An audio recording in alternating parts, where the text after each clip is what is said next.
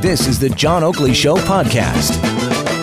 A great day for talk radio, and weather-wise, things have changed slightly and are continuing to get cooler. We've just dropped a degree in the last 10 minutes or so, -3. So some stuff will be freezing up. Slickness on the roads in areas where they're not completely dry. Want to be mindful of that.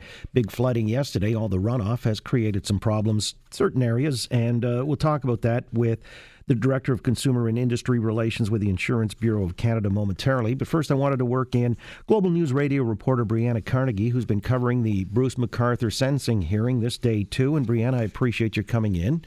You were there all morning? Yes, I was there all morning as the victims' families read their impact statements to Bruce McArthur, and that was followed by the Crown submissions and arguing why he should submit a consecutive prison sentence. Wow. So when they gave their statements, they were directing them very assertively towards him? The victim impact statements, they can be read by the person directly, so they can choose to go to the very front of the court and sit directly beside the judge. And that puts them directly facing Bruce McArthur. So they can actually tell him how these murders have impacted their life. Those who decided not to read their victim impact statements out loud in court, that was done by the Crown attorney instead. And there was cases where the Crown had to take moments to breathe and try and catch themselves because they were getting emotional. And what was McArthur's reaction to all of that? It was very hard to see him from where we're sitting because in the audience, you're behind him. So all you can see is his head. But what I did notice was that he stared straight forward the entire day. He didn't swivel his head to look around at any of the victims' families at all. He didn't look at the media. When he was escorted out of the courtroom, he kept his head down and really kept to himself the entire time. Interestingly, too, I heard that there were also representatives of the gay community who got to depute here. Mm-hmm. There was one victim impact statement from a community advocate, and they spoke on behalf of the LGBTQ community. And his was very, very compelling, actually, to listen to that statement.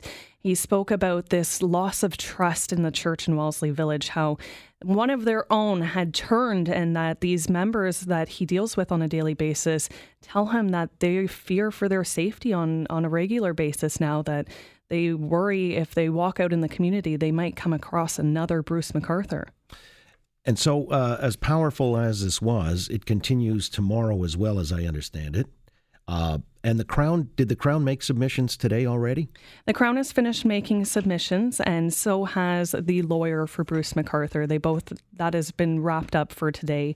The next sentencing hearing will continue Friday morning. That's when the judge will be delivering his decision, and we will find out whether he will agree with the Crown to serve decide 2 consecutive prison sentences, meaning that Bruce McArthur would not have parole eligibility for 50 years, or if it'll just be the one.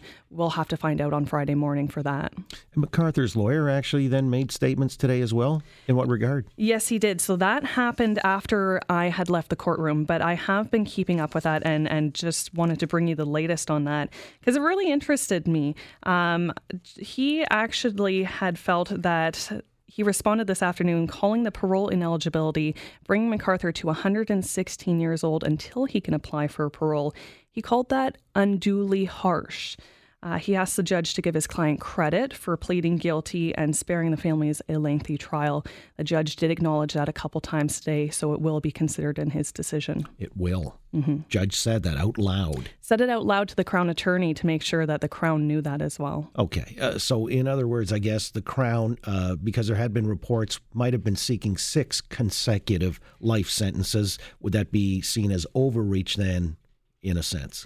Because of the law that was brought in 2011, 6 out of the 8 murders by Bruce McArthur apply for this consecutive ruling. So technically, he could ask for the 6 consecutive sentences, as you mentioned. That would be 150 years on the table. So he says, I'm not asking for that. I'm asking for 50 years. I feel that is a fair sentence in this case. So it's interesting to see that the McArthur's lawyer comes back and calls the 50 years unduly harsh. Wow. I'm guessing not a lot of sympathy on that front in that regard, but I guess a lawyer got to do what a lawyer's got to do. And so, that representation is probably all that's about. However, okay, day 3 tomorrow, and then it wraps. Friday is the actual sentencing. I believe it's wrapped up for today, so I don't believe there will be anything to continue for tomorrow. And then again, just the Friday decision. I do want to mention, though, the judge also noted he will consider a prior conviction that Bruce McArthur had. That was an assault in 2003. The assault actually happened in 2001. The guilty plea was on 2003. And the Crown had mentioned that this incident was some sort of foreshadowing of the violence that was to follow after that. So that will also be considered in that decision we'll hear on Friday morning.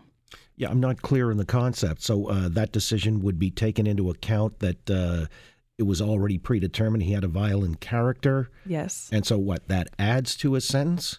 He's just not ruling out that he's saying that it will be considered in his decision, that he has a